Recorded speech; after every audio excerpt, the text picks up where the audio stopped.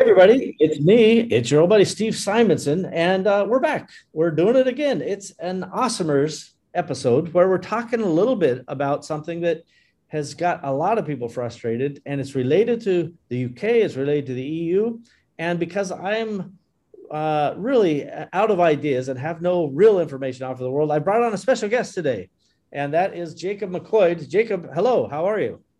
Hi, Steve. Yeah, I'm good. Thank you. Thank you very much for having me. Super glad that you agreed to take time out of your schedule to help us solve what I think is a growing and painful problem for sellers. And we'll dive into that here in a minute.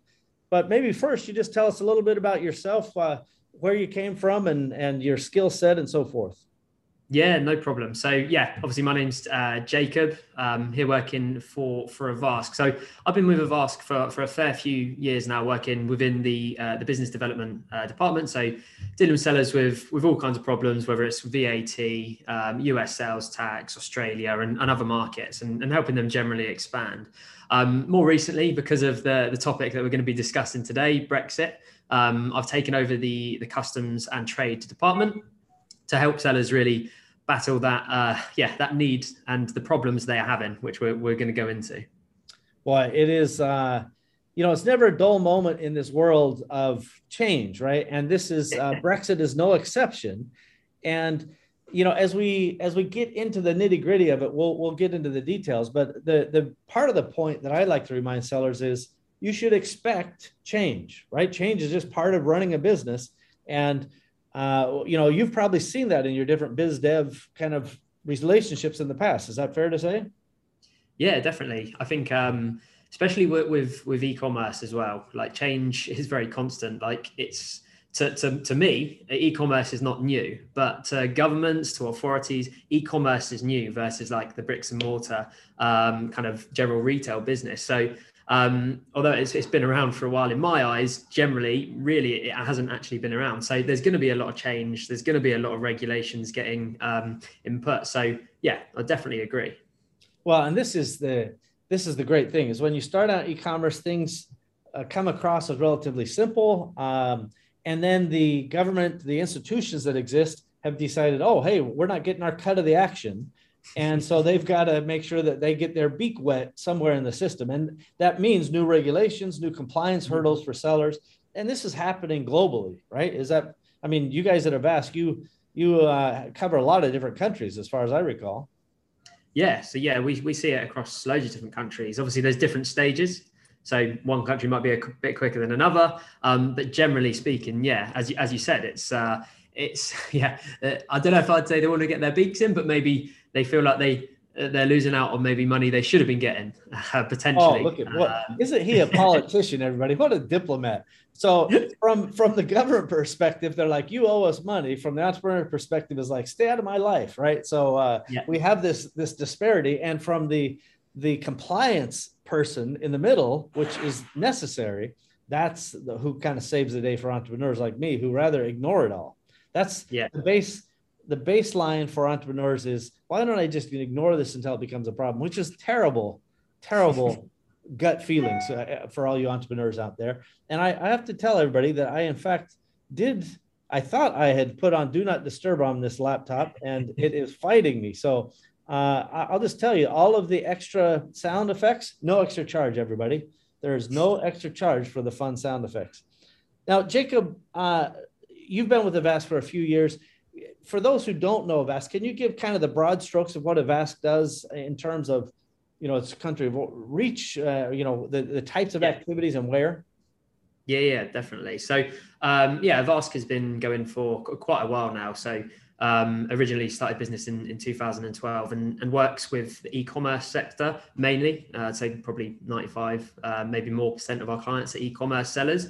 So offering services, whether that's kind of accounting services, international tax, VAT, customs, patents and trademarks, essentially assisting e-commerce sellers with expansion and dealing with the things that, as you said, they might have in the past ignored, things like tax regulations, those kind of things, and always kind of broadening, keeping on top of legislation, making sure people are doing what they need to do.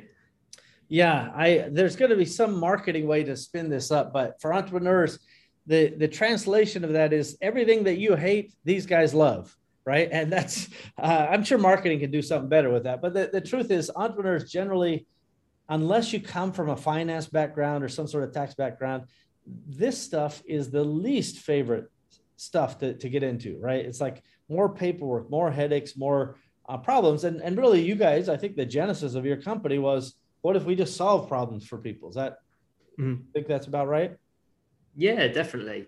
I think you have different scenarios really, whether it's kind of, I get a lot of clients. I speak to lots of people daily basis, maybe on when they're having problems, and yeah, you're giving people solutions to the problems, or maybe you're telling people about a problem that they may have, depending on kind of how they're looking to structure the business. So yeah, essentially providing solutions, making sure people aren't going to come to problematic kind of crossroads when they start selling. Make sure they've got everything in place.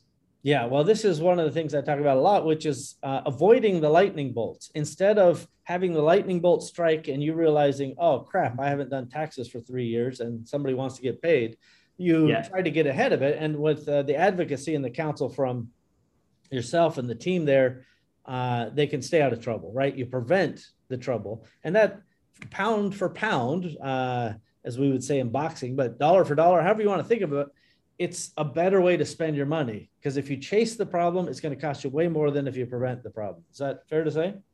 Yeah, most definitely. Yeah. And if you address a problem as soon as you realize, it's going to be beneficial rather than, ignoring a problem basically. So the best way to do it is to address it before it even starts. But if you have a problem and you realize you've got a problem, address it then and there rather than ignoring it until it becomes an even bigger problem. Yeah, I think that's good advice. And let's now talk about the problem, or at least the consequence, one of the consequences of Brexit. So Brexit, can you give just the global overview, not the UK centric view, but just the global overview? What does Brexit mean, and when did it happen? Yeah, so I mean, the referendum, I believe it happened in 2016. It's where it might have been later than that, but it's when the UK voted to leave the European Union. So within Europe, you've got the European Union, which essentially, to boil it down to kind of like to relevance for people trying to sell, is like a single market. It's treated as a single market. There's no hard customs borders inside any countries which are part of the European Union. So we did have 28 member states, including the UK, but as of the 1st of January, it was gone down to 27 member states within the European Union. So from like an importing perspective, you import the goods into, say, Germany, which is part of the European Union. Those goods are then within the single market, and there's no hard customs borders to go through if they want to go to any other locations within the EU. Yeah, so I think that's an excellent explanation, by the way. And this single market mentality, and really in many ways, the EU is trying to create almost like a state enterprise or a US type of concept, right? Where it's like we have all these states, and once you're inside the states, even though the different states have different laws and different ideas and so forth, in the US, most speak the same language, so the EU has combined itself to have a very large market, right? That the combined population, the combined buying power is quite large. But Brexit said, hey, the UK is taking itself out of that equation, and we don't need to discuss the merits or the points for or against Brexit. It's already happened, so it doesn't matter, right? The politics are behind us now. What's the impact? And so now let's talk about what's changed for a UK seller from being inside the EU versus outside the EU, specifically as it relates to the shipments, which I think are becoming a bigger and bigger issue. Yeah, and I mean, it's not just like UK sellers. I would put into the same bracket basically all non-European sellers. So obviously, being part of the single market means the goods could freely flow between countries, between the UK, between all of the other EU countries. If you're looking at Amazon in particular, Amazon has 7 countries where they've got warehouses in Europe. So it's UK, Germany, France, Italy, Spain, Poland, and Czech Republic. Now, the UK separated from those 7. But the issue for most sellers, and obviously UK is part of that, but US, Australia, India, China, is that everyone used the UK as the main hub. So everyone was used to importing into the UK and let Amazon distribute from there. A very, very niche amount of people would actually directly import to, say, Germany or France. So they weren't really aware of the regulations. But because now we've separated the goods that are coming into the UK, they then have to then either be re-exported and then re-imported again, whereas before they wouldn't have had to. And you've got customs VAT, customs taxes to pay, and to actually deal with importing and exporting, doing the declarations, getting the documentation. So it becomes it's a much bigger task for sellers, really. So by the way, Jacob, I love just how very diplomatic you are. So I would just call that living in the land of nightmares. And you're like, yeah, that's a more difficult task, right? You're quite right that for those who know what they're doing, it's quite solvable.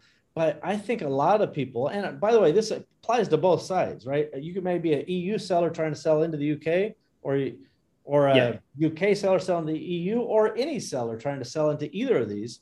You're going to have to clear customs, right? And largely, I think the big takeaway is on the original inbound shipments, those things are probably going to be split between two target destinations for, let's say, larger sellers. Do you think that's a good strategy? Is that how they're doing it? Yeah, definitely. There's a few reasons why. One, you're just going directly to where you want to sell the products, so the journey of those products is going to be less. If you only bring in goods into one country, say the UK, and then you have to send them across, you're going to get more transport costs, basically, because it's not going direct. Not everyone's able to do that because they might not have enough product. And for like UK sellers, as an example, there might need to be like quality control, repackaging, those kind of things, which if they can't get done in another country, say in the EU, they have to bring it into the UK. But there's going to be, it's not just the actual the freight charges and everything. It's customs duties and VAT that you have to then pay again. VAT, providing you're a registered business, is reclaimable. So if you're registered, but it's the duty that's going to be a problem. So you have to pay duty when it comes into the UK, and then duty when it goes back out into the EU. There is potentially ways that you won't have to do that, and there's going to be more options in future. But to be honest, the way you would do it at the moment is really complicated, and you're not going to find many providers. So most sellers that are doing that I speak to are just taking the hit, where some products, they could be, say, 0%, so it might not be too bad for duty wise, that is, but some products, they could be 12%. So it's quite a significant amount to then essentially be losing. And I know with Amazon sellers, it's not always massive margins. So there's not loads to play with. So you've got to really make sure you're saving wherever you can. So bringing goods directly to where they want to be sold. So if, for example, you are bringing them from China directly into, say, Germany and directly into the UK, separate the shipments would make sense. But I do understand it's not always a possibility for everyone. Yeah. Well, and it really makes the idea of paying double duties is not great, but sometimes it is the way it is. And in fact, there may be cases where you brought it into Germany or the Netherlands in the EU and it's sold out, and now you need to ship it from the UK to EU on a individual basis, perhaps a fulfillment basis. Do you see that happening? Are people doing that, or are they just doing bulk shipments? Yeah, no, people are definitely doing that. You get all kind of types of sellers, like with different situations to what's going to be relevant to them. And people do that. And another thing to look out for that I didn't mention, another benefit for going direct from, say China, in my example, like Germany. At the moment, Germany enforce what's called the deductive method for customs valuations. So the deductive method is retail price minus Amazon fees, minus the VAT. So generally you're looking at retail price minus around 30 or 40%, which if you bring all the goods into the UK and then you export them and you import them into Germany, they'll enforce that method, which would be a higher valuation. So you then pay duty again on a higher valuation, rather than if it's coming direct from the supplier, there's an actual transaction. So you can use the transactional value, which will be the cost price of the products. So the duty, again, you're not going to have to pay the duty twice. And you won't have to pay it based on the higher valuation if you go direct from source. So there's loads of things to consider, and that's why people are in a lot of cases looking into third-party warehouses, because Amazon inventory limits, those kind of things, that also creates extra difficulty. So bringing goods and having a third-party warehouse you can then drip feed would be my advice to a lot of sellers. But again, always have to mention, it's not always going to be a possibility. Not everyone is able to work in that respect. Yeah, I think that's fair. So the context matters, everybody. Awesomers already know this, that, everybody's got their own things that are driving their business. But I've talked about this for years, that Amazon is not the only place that has warehouses on this planet, right? And they're actually one of the least effective places at long-term storage. Now, there are pilot programs where they're talking about, hey, ship it to our giant cheap warehouse, and then we'll drip feed it into Amazon later, almost to replace 3PLs. But Yeah. that's for wide adoption and global adoption, that's years away. So Yeah. 3PL locations make the most sense to me, especially if you're doing large volumes, because having idle inventory, you're paying extra, storage fees, and it messes up your scores. It can mess up your ranking, all kinds of things. So 3PLs are huge. And I think that the prevailing wisdom these days, because of Germany's kind of prepay us the taxes, which is terrible, by the way, from a cash flow perspective. You haven't ever even sold the stuff yet, right? Yeah. What if you? So just to restate, as I understand it, if you're going to sell this, I'll try to use easy math: 10 items for 10 euros. That's 100 euros of retail value. You can deduct the value of the VAT, and you can deduct the value of the Amazon fees, but then you're paying the VAT based on that valuation. Yeah, you'll pay the import VAT and the duty based on that valuation for customs. So so say for example your cost price is, I don't know, five euros, but your retail price is say 20. Then ideally most people would be used to paying the customs VAT and duty on import based on the 5, but instead you're going to have to pay it on retail minus the VAT minus the Amazon fees, which will probably in those cases be like say 11 or 12. So you might pay it on double in that case. That's just like a rough example. So if your products are say 12% duty, which some are, that's a high rate, but I've seen a lot higher.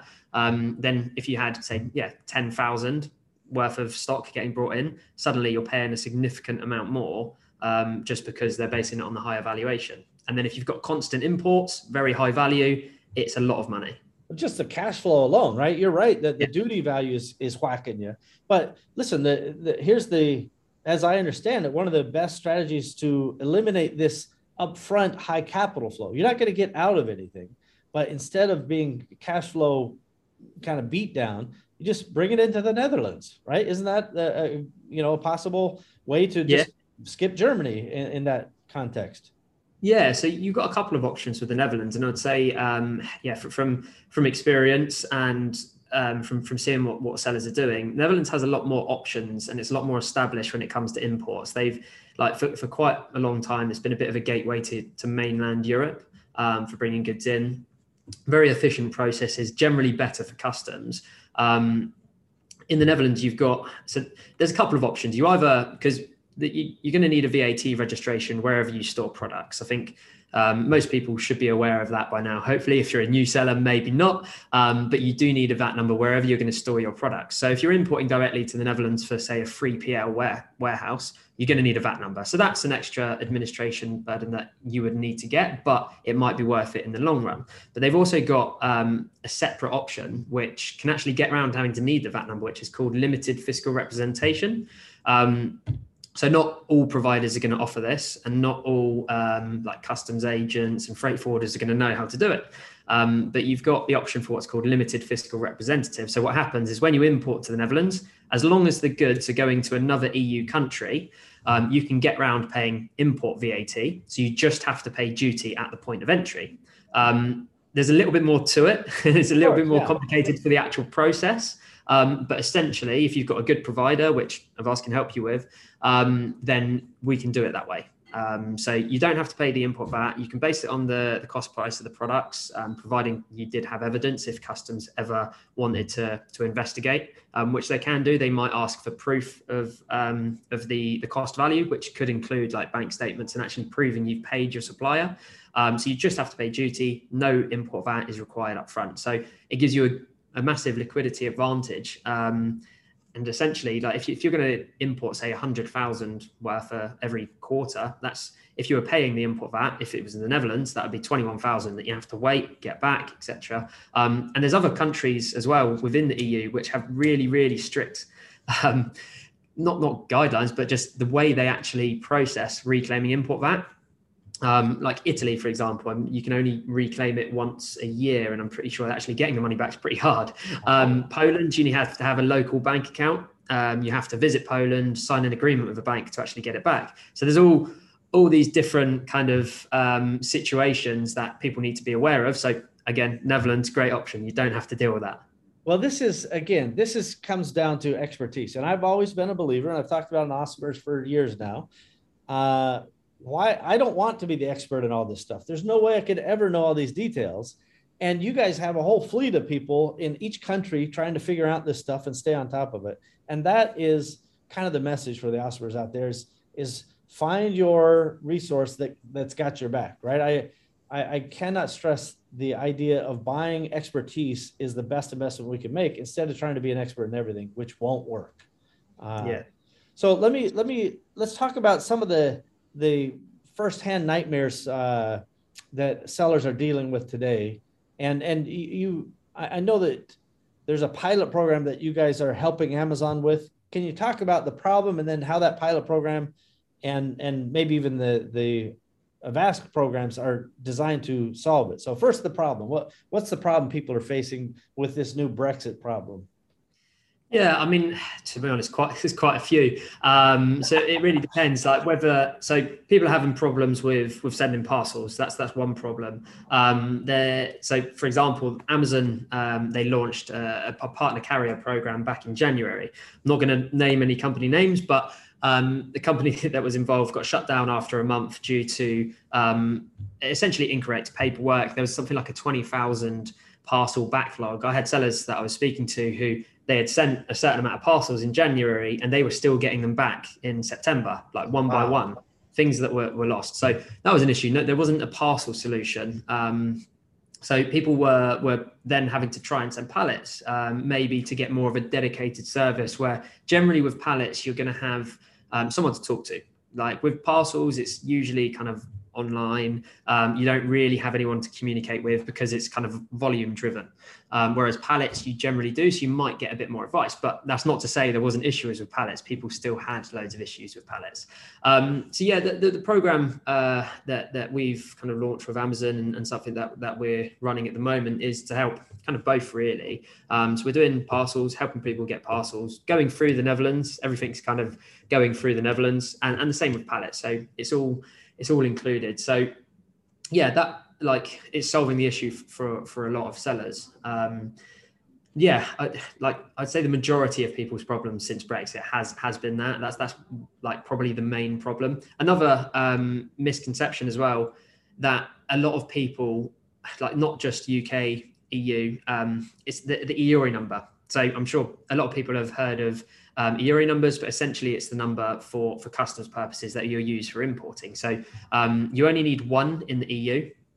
Majority of sellers, if they're from kind of anywhere outside of the EU, would have had the UK, most of them. Right. But now because the UK separated, that can only be used for the UK. And now you have to get an EU EORI number. So an EU EORI number, you can register only in one country. So Germany, France, as an example. And the common misconception is that that's all you need. People think, okay, I've got the EORI number, I can import. Because when you read up on it, you look on, say, the European Commission's website, that's what it kind of looks like. It kind of states that you need it to import.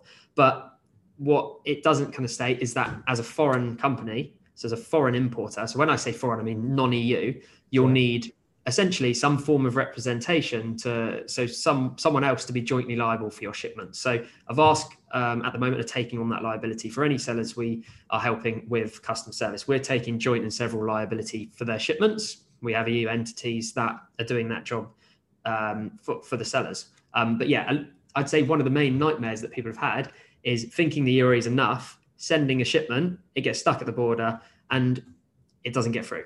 And we had a lot of people contacting us saying, okay, I've been told that my EU EORI number needs to be linked to an EU address. Okay, so people will say, okay, it's simple. We just need to get an EU address.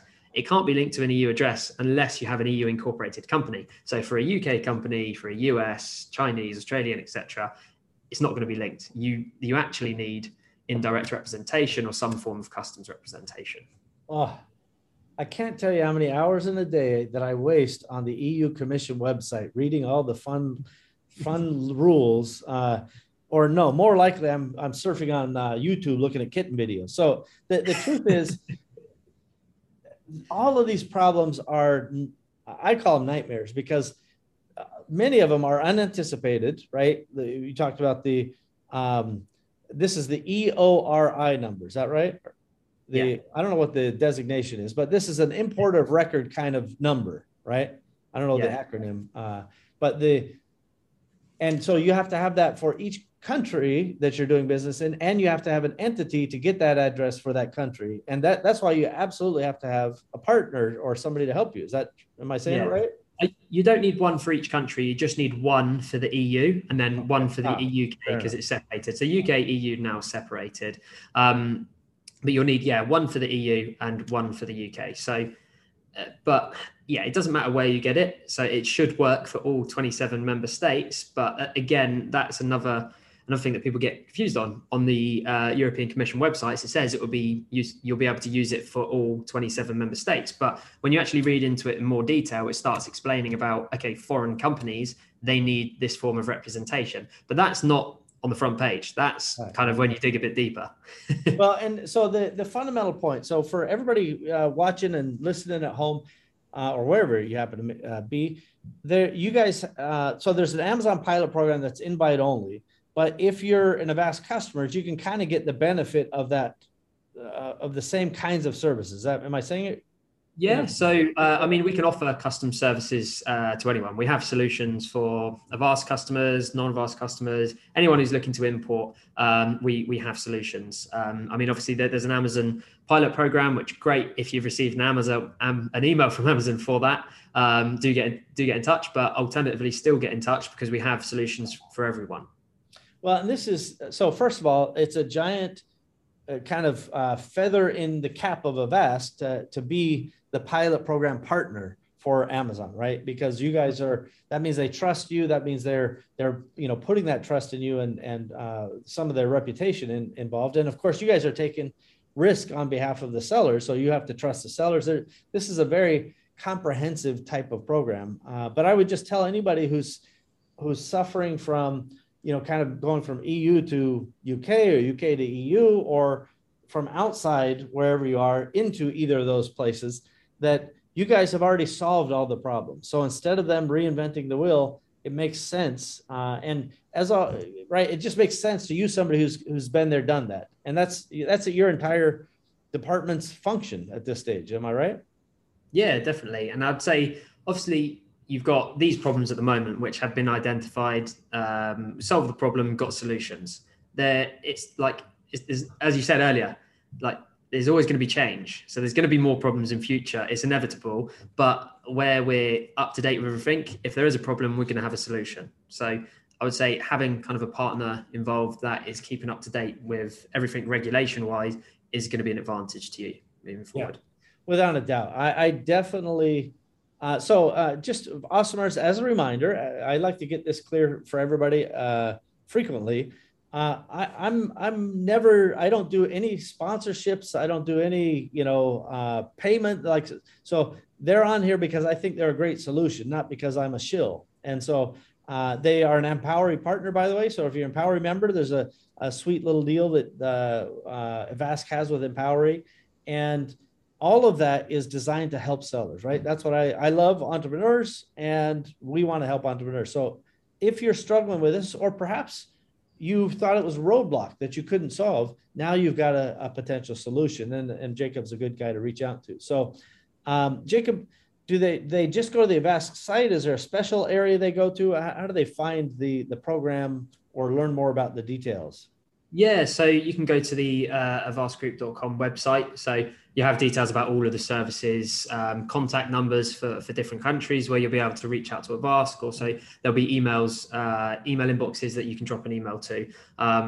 Anyone who sends an inquiry, you'll be reached out to within 12 hours of sending that inquiry as a maximum, generally quicker. But you can just call directly, ask for myself, ask for one of the team. We're always happy to help.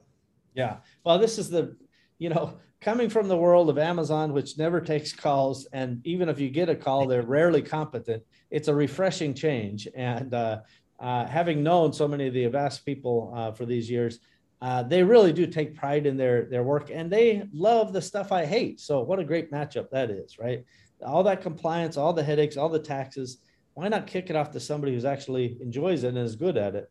That just makes sense. Jacob, any final words we should share with sellers today? Anything you want to talk about that we haven't got to? Yeah, I would say it's always good to have a conversation with us, as we've mentioned, but it's not just about our services. We point people in the right direction, whatever they're needing. So whether it's kind of more product compliance, label compliance, translations, everything like that, we have a network of people that we can point you in the right direction. So we're not just solving our piece of the puzzle, we're also helping you solve the other pieces of the puzzle. So we can take you from start to finish and have an end-to-end solution. Yeah, it just makes sense. So listen, Jacob, thanks for coming on Awesomers today. We really appreciate it. It's great to see you and hear all of your wisdom. Yeah, thank you very much for having me, Steve. It's been great. I have to say the topics of tax and compliance as an entrepreneur, right? This is one of our least favorite things. I call it eating our vegetables, right? Entrepreneurs love to talk about, new marketing tactic. I got this hack. I got this new way of ranking. And this is like the steak and the lobster or the candy, but you got to eat your vegetables, everybody. And let's get those vegetables. They can be good. We'll dip them in butter, something. We'll make it work. But you make sure that you focus on your business and get the details done. And again, thanks to Jacob and Avast for, kind of stepping up and helping sellers. And for the Awesomers out there, we will see you next time, everybody. Bye-bye.